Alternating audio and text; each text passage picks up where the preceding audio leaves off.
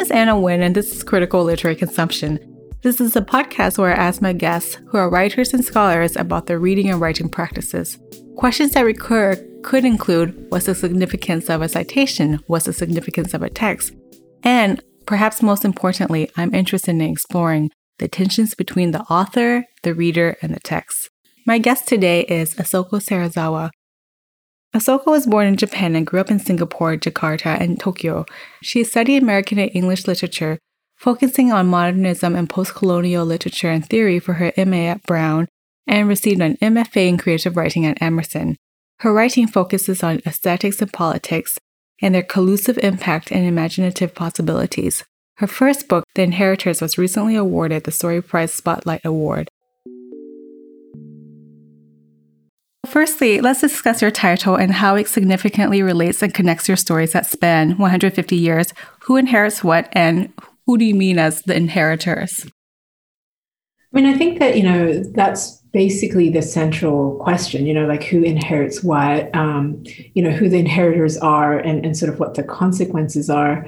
The book sort of spans like over a century and basically traces 5 generations of one family, of a Japanese family, who are basically sort of scattered and fragmented and scattered across Asia and the United States by the Second World War on the Pacific side. So on the macro level, it's trying to kind of look at like the ripple effects of history, and particularly World War II, on the Pacific side, and its sort of impact like socially or politically, culturally, sort of across the decades, and I guess environmentally too, like across the decades into the future, near future.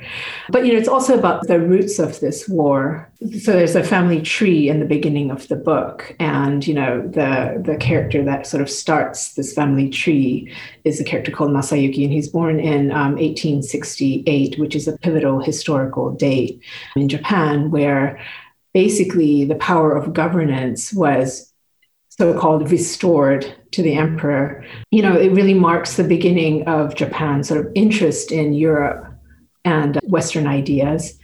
This is the beginning of Japan's nationalization and sort of like this twin aspect, the imperial enterprise as well, and that kind of paved the way into this war that's the center of this book. But really, for me, the book starts with the epigraph, the Adorno and Horkheimer's quote, "Yet the fully enlightened earth radiates disaster triumphant." It kind of refers to that, 17th and 18th century Western Enlightenment project, and sort of like this so-called enlightened world that we've inherited. And this is sort of anchored down through this date of 1968 and the rise of the Meiji era. Meiji in Japanese, it comprises of 2 kanji and basically it means enlightened reign as in rule, so enlightened. And this is sort of grounded down by this character, Masayuki, who was born that year, but he's kind of like a believer in science and technology and like the sort of possibilities of it, Mm-hmm. So then, the book sort of traces the ripple effects of the intergenerational sort of impact of all of this on Masayuki's descendants. So that central question of who the inheritors are and who and what they're inheriting, and what to affect is definitely, I think, kind of central. And I think the last thing I'll say about the title is, that the idea of the inheritors, that subject, that preservation of the subject, the subjectivity or the agency and the individual collective responsibility, that is sort of central to the book as well. Mm-hmm. So like I've told you offline, I've read your book twice now in its entirety, and I try to be very careful because I know the way that you order things aren't very linear. So every time I start a new story, I go back to the family tree that you provide so I can understand the relationships and any kind of purposeful transitions that you're trying to apply. So can you tell me why, tell me the reason that you ordered, I don't want to say fragmented because I think the stories all connect together, but there's no chronological linearity, which is what a lot of people think about the conventional plot progression, I think, and you seem to subvert that. I think when you're writing about, like, for example, like a lot of times I think this book would be considered historical fiction or something like that. And because it's revolving around the Second World War, And, I think that there is this kind of, historical fiction as a genre, especially as a commercial genre, I should say. The task of it is to basically create this kind of like seamless world, and as a reader, you're supposed to kind of drop into this kind of world, seamless world, and have this immersive experience of a place in a bygone time. The assumption of that, it's almost as though, you're saying that, history is this kind of thing that's reducible to these discrete events that have a clear beginning and a clear end, for example. And also this idea of history as something that is objectively there, to be accessed and represented, as though like history or that time or that place was there as a fact of some kind. And so there's no kind of historiographical investigation of any sort, So partly this book is sort of meant to kind of write against that idea of the historical fiction. And because I'm kind of interested in the themes of the construction of the narrative of history, the historical narrative of World War II in this case, and to kind of bring in the larger context, which I think is essential to understanding that sort of history or that event. So this book is in fact an interconnected story collection, rather than a novel that spans this chunk of time, even though it revolves around the Second World War. And it has this kind of range of like forms and structures and styles, not just having like multiple point of views, which a lot of historical fictions might have. And, this kind of general sort of non-linearity that kind of speaks to the interplay between history, memory, and storytelling. I think I'm looking at like individual stories as a whole, as an autonomous thing, and then the larger sort of macro level. And a big question is, how can history be accessed? How can a story be accessed? How can these characters access their own stories of a time? How can I, as a Japanese writer writing in the 21st century, access this story from my position? So there's a lot of different things going on. One other thing I might want to say about that is, it's kind of written against official national narratives of this history. Do you know what I mean? And they tend to be much more streamlined. And they're kind of like these instrumentally shaped thing that's sort of straightforward and linear, and it has clear causes and effects, clear beginning, middle, and end to kind of tell a story that's for nation building. So I like the sense of playing with time, especially when you think about the conventional understanding of historical fiction, because your last two stories are set in the future, right? The time settings of the two stories I thought was very remarkable to me, because I think, was it the Garden is a penultimate story? It was set in 2035, and then The Garden is pretty near future. It was 2024. So could you tell me why you decided to put the 2035 one before the 2024? So maybe one way to answer this is to say that for every story, I had this kind of investment in soliciting the active reader engagement, rather than this kind of passive consumption of the stories. And this is kind of true of the larger book, I think. So Echolocation, which is set sort of before The Garden, but then sequentially it's the opposite, So Echolocation ends with a series of questions. In other words, it kind of places the readers in this position of having to answer them. So it's kind of soliciting that question, that answer from the reader. Whereas if you put The Garden at the end, then essentially what you're doing is the book is sort of positioning the reader very differently in that sense, and kind of asserting answers in a way that I didn't think was productive for this particular book, because it's about sort of, well, what do you think about it? Yeah.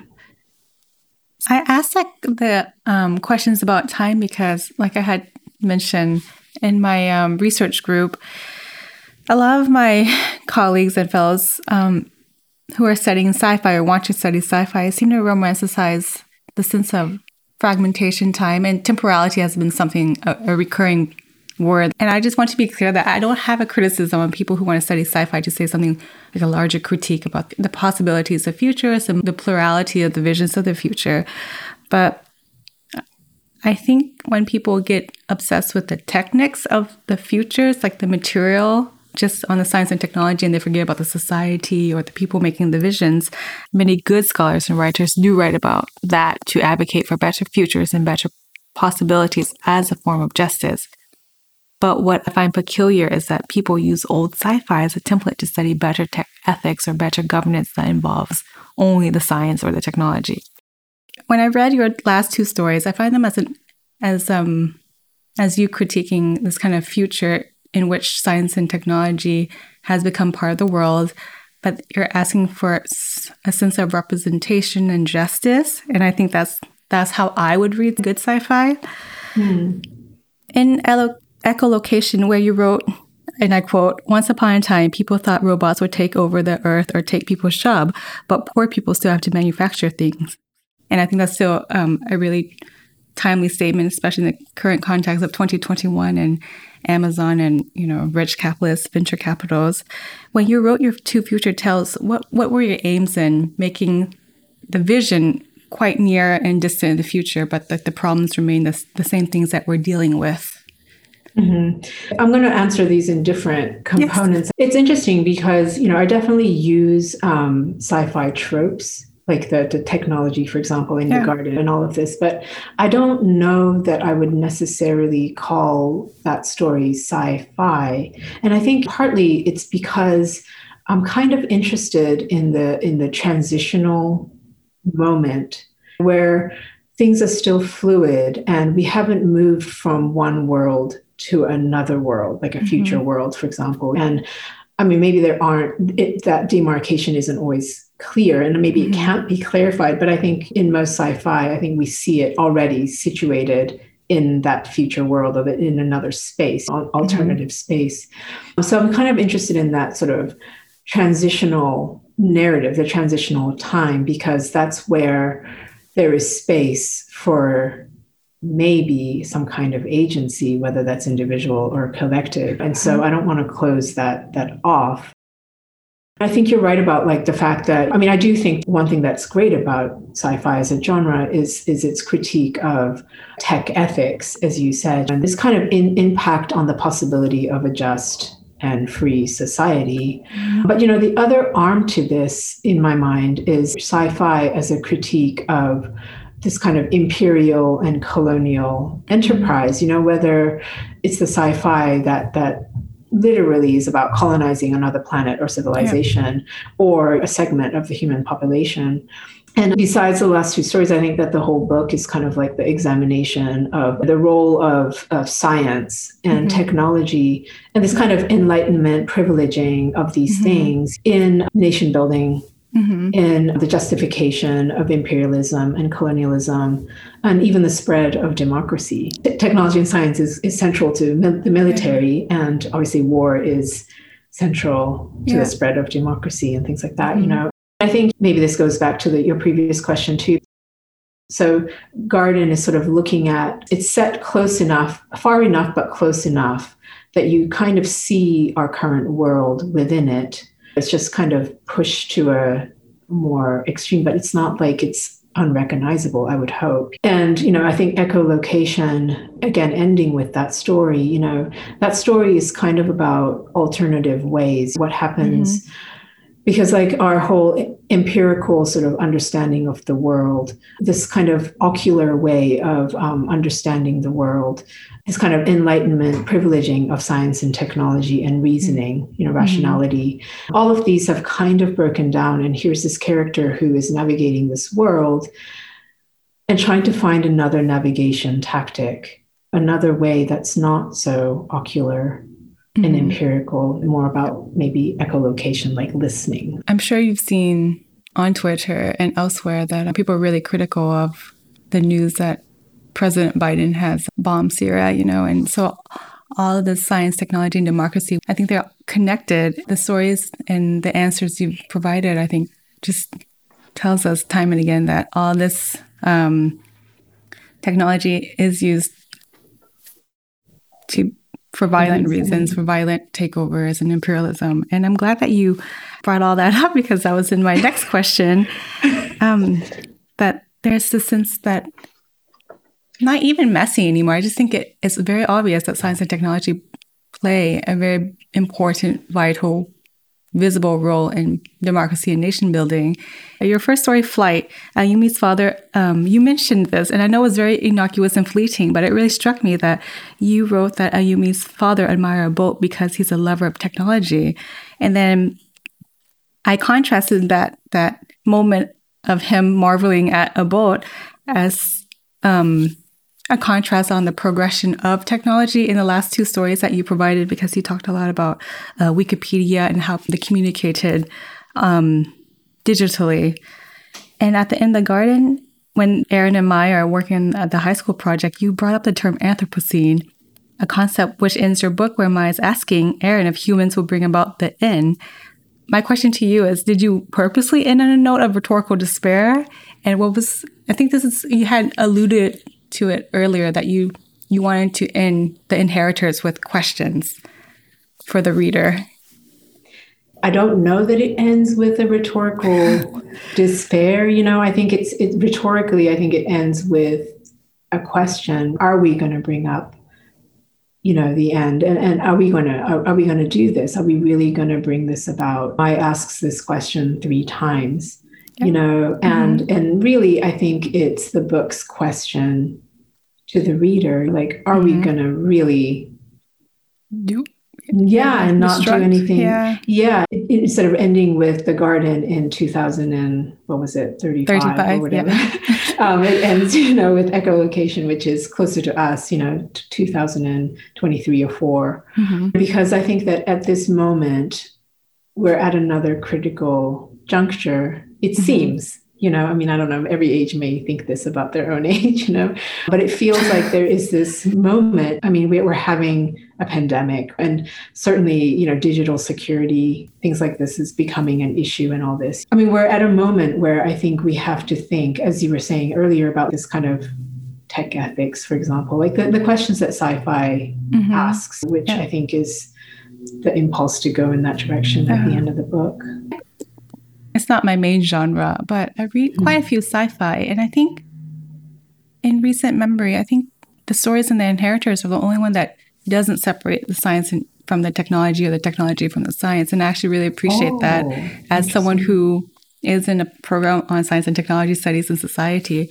The reason why I'm going back to literature, I used to be more of like, I don't know, media analysis, I suppose, but I've gotten back to literary analysis. And I think there's something to be said about people who rely too much on headlines to direct their research. It's not that it's not necessary, but I think there are other forms of text that offer a different take that, say, a headline from New York Times can't offer. I want to teach your book in, like, whenever I teach a science and technology literary course, I would like to teach your books to remind students that if you do separate science from technology and technology from science, why, when you have this book or these stories that remind you that they're connected, and the connection is how they used to colonize or make promises of futures. And I think all that's very salient in your many stories. So thank you. I think we've touched upon some of these themes previously, but I want to focus on some particular attention to your themes of colonization and recolonization, and how your focus on democracy and justice calls attention to your questioning of nationalism and American empire as critical narrative building. In one story, we find out that Luna's father is not Japanese, but is actually Korean and was adopted by a Japanese couple. He tells Luna that identity is not a choice, and it is important to know one's roots in history, even in the colonizer's perspective.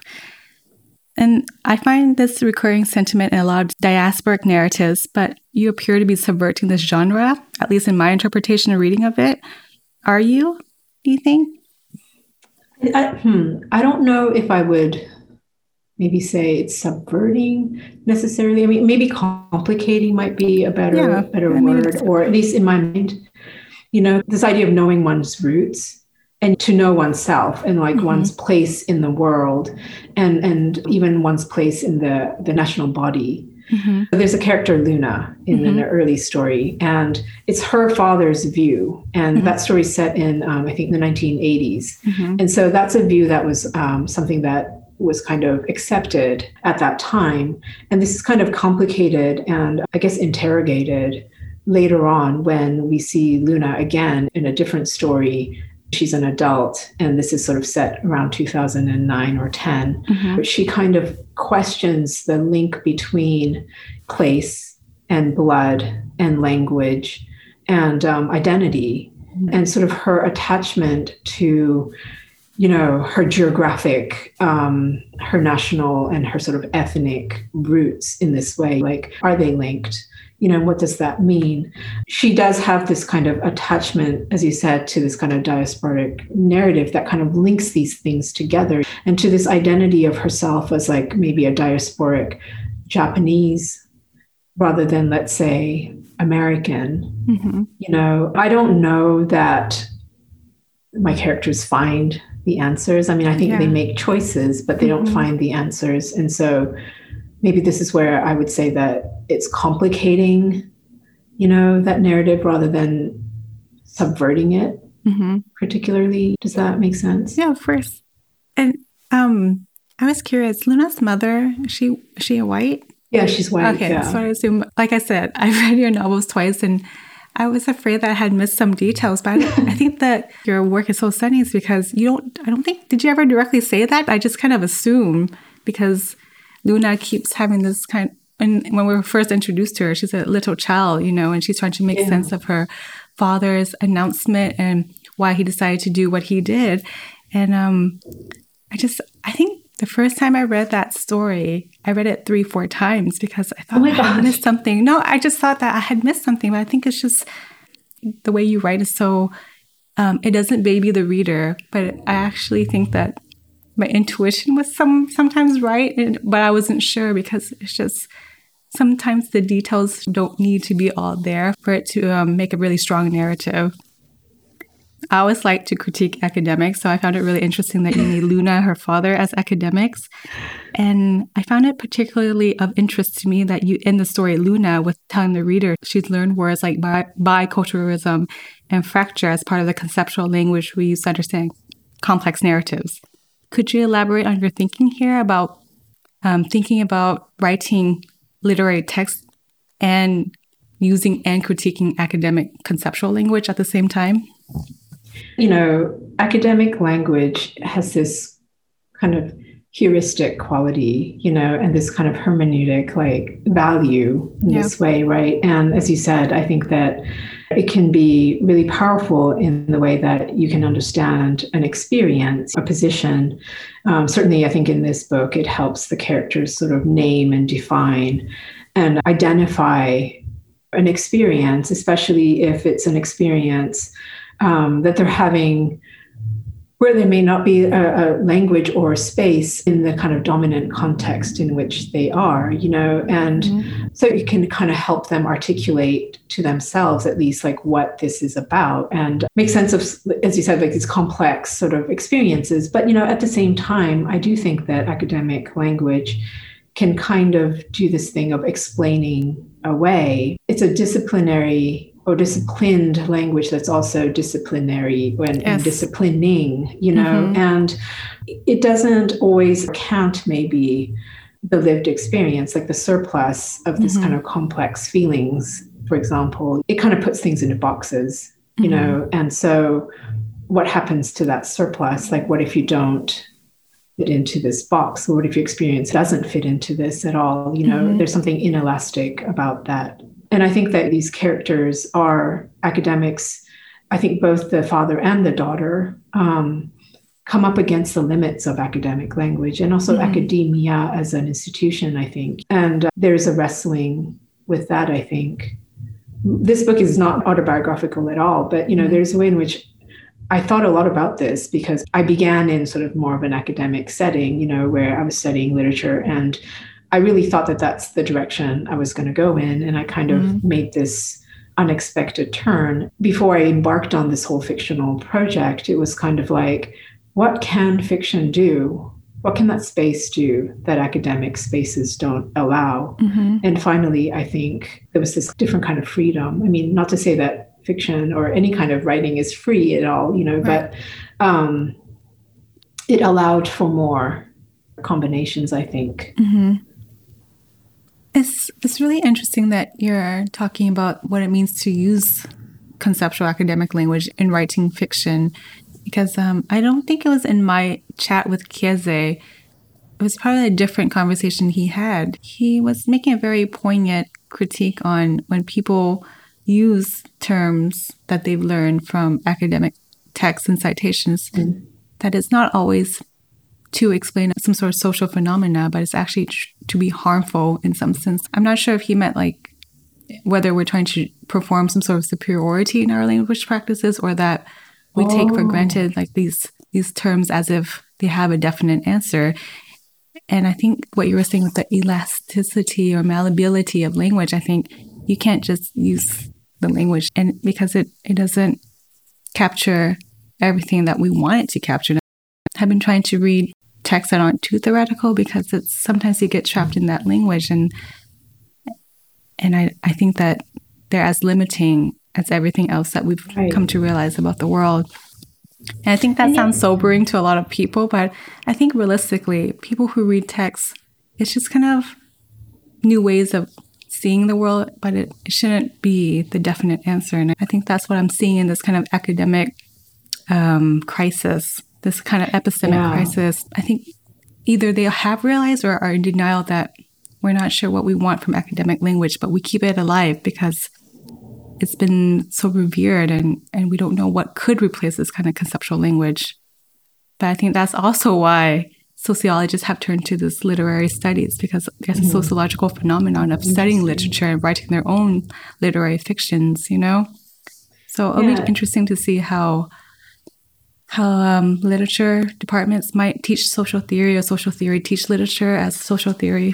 So I mean, I think it's definitely become more that way, I think, you know, and I think I would like to see more of that language come into creative writing, for example, where it's still so much craft based, you know, and because for me to write, I mean, talking about academic language and its uses and value, I think really it can help you make frames. And that frame can be limiting for sure, and it can be kind of disciplining, right? But I think that it can also provide important lenses. I mean, you can't just think about craft in my mind, right? You know, or at least I can't, right. You know, and I would like to see more of that kind of come into that area, I think. In your author's note, you write that many pieces are references or are inspired by direct conversations with other texts. You mentioned Japanese short stories and Borges, The Guardian of Forking Paths, and other engagement with scholarly and media perspectives. And I want to ask about your approach in writing this, because I think there's something to be learned in a methodological sense for me and for people interested in using literature in their scholarly practices. That why did you choose the pieces that you did? And what do you want your texts, the pieces and the inheritors, to be in conversation with? So I think that portion of the author's note may be a little bit misleading. Oh, okay. well, no, I mean, it isn't, and it is, you know. I think I say this because this book took like over 13 years to actually research and write. And for each piece, there was a whole bibliography. There's things that I looked at. In some ways, I mean, these pieces are definitely in conversations with these particular works that I listed, but it's not just that, you know. So for example, I think the one you mentioned, so I Stand Accused, that story is in conversation, I think I say, with the Jesus of the Ruins story by Ishikawa Jun. And so in post-colonial literature, there's this thing that people do where they reclaim and give sort of subjectivity to the colonized characters, you know, that are usually nameless or, you know, mad, like insane in the primary canonical texts, you know, the Western ones. And so I'm talking about something like Jean Rhys's White Sargasso Sea or Cutsier's. So Ishikawa Jun's Jesus of the Ruins, that story, there's a narrator who is like this scholar, and the object of interest and the central character in this story is this war orphan who is nameless. And I mean, he's just like this object, literally an object, you know, of interest. And so partly for I Stand Accused, it was kind of to try to write from that perspective, to kind of reclaim that perspective, that character who has been rendered completely nameless and really lifeless, you know, not contextless, you know. Yeah. So I Stand Accused, it's written in this kind of witness testimonials. And part of the issue with reclaiming a perspective like that is to ask the question, like, how can I access this story? And so I Stand Accused is written in these ways, these witness reports, partly because police witness reports are one way that you can access such a person's story, you know. So in that sense, that story is very much articulated or in conversation with that piece. But there's a larger sort of scheme to this as well, you know. You made a distinction in your author notes and your other interviews and just in the conversation now that we're having that you seem to reject the historical fiction and you don't consider this autobiographical in any sense, right? In a strict sense anyway, yeah. Yeah. When we're talking about theories versus lived experiences, do you think that you combine these different binaries into the book? Could there be stories about your memories of your family or who you've talked to, or as kind of shaping a sense of oral history, or at least in terms of providing some sort of research for your writing process? I mean, I think that, you know, that binary of history, written like a narrative of history and lived experience, for example, I think that binary is the thing that is what I question, I think, or at least I wanted to question in the book, you know, and I think this is why there is the range of structures and forms and styles that I use, because in a way it's like I don't want the readers to forget that this is fiction and that these stories are shaped in these ways, because we talk about lived experience, but what are we talking about? You know, it's narrative still, or it's already memory, which means it's narrativized in this way. And so I don't know that you can get away from that. I think when I say that it's not autobiographical, I mean that my family never told stories at all. Yeah. You know, it was like I think you said that in one of your interviews. I remember distinctly. I'm like, do we share the same kind of parent? My parents, you know, they don't really talk about their time in Vietnam during the Vietnam War. And what you said struck a chord, because sometimes they'll say something, but sometimes it's so out of context, out of the blue. I don't understand what I heard. And I think, I'm sorry for interrupting. No. I think that's it, you know, and I think, and it's funny because in Japan, they never talked about their experiences or anything, but World War II is ubiquitous. It comes up in conversation. It comes up on the news. Like it's still very much a live wire in Asia. So it's constantly around. And yet there's a way in which people don't talk about it, you know, and I think that was kind of the mystery of it. I mean, there was definitely this sense of taboo around it.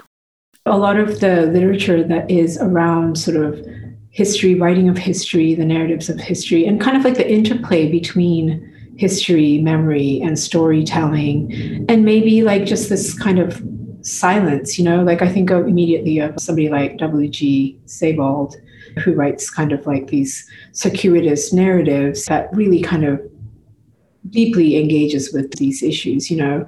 I think the other thing would be the kind of something like war responsibility, maybe individual collective agency. These are things I think that shape the way places that we're silent and places where we do speak or remember. And so I think about like, you know, maybe post-war German writers who really engage with these issues. There are some Japanese writers too. You know, Shusaku Endo is somebody who is very much about the ethics part of the agency and responsibility. There's Kenzaburo Oe. There's a newer writer. Oh, here we go. Yeah, so there's this book, Hideo Furukawa.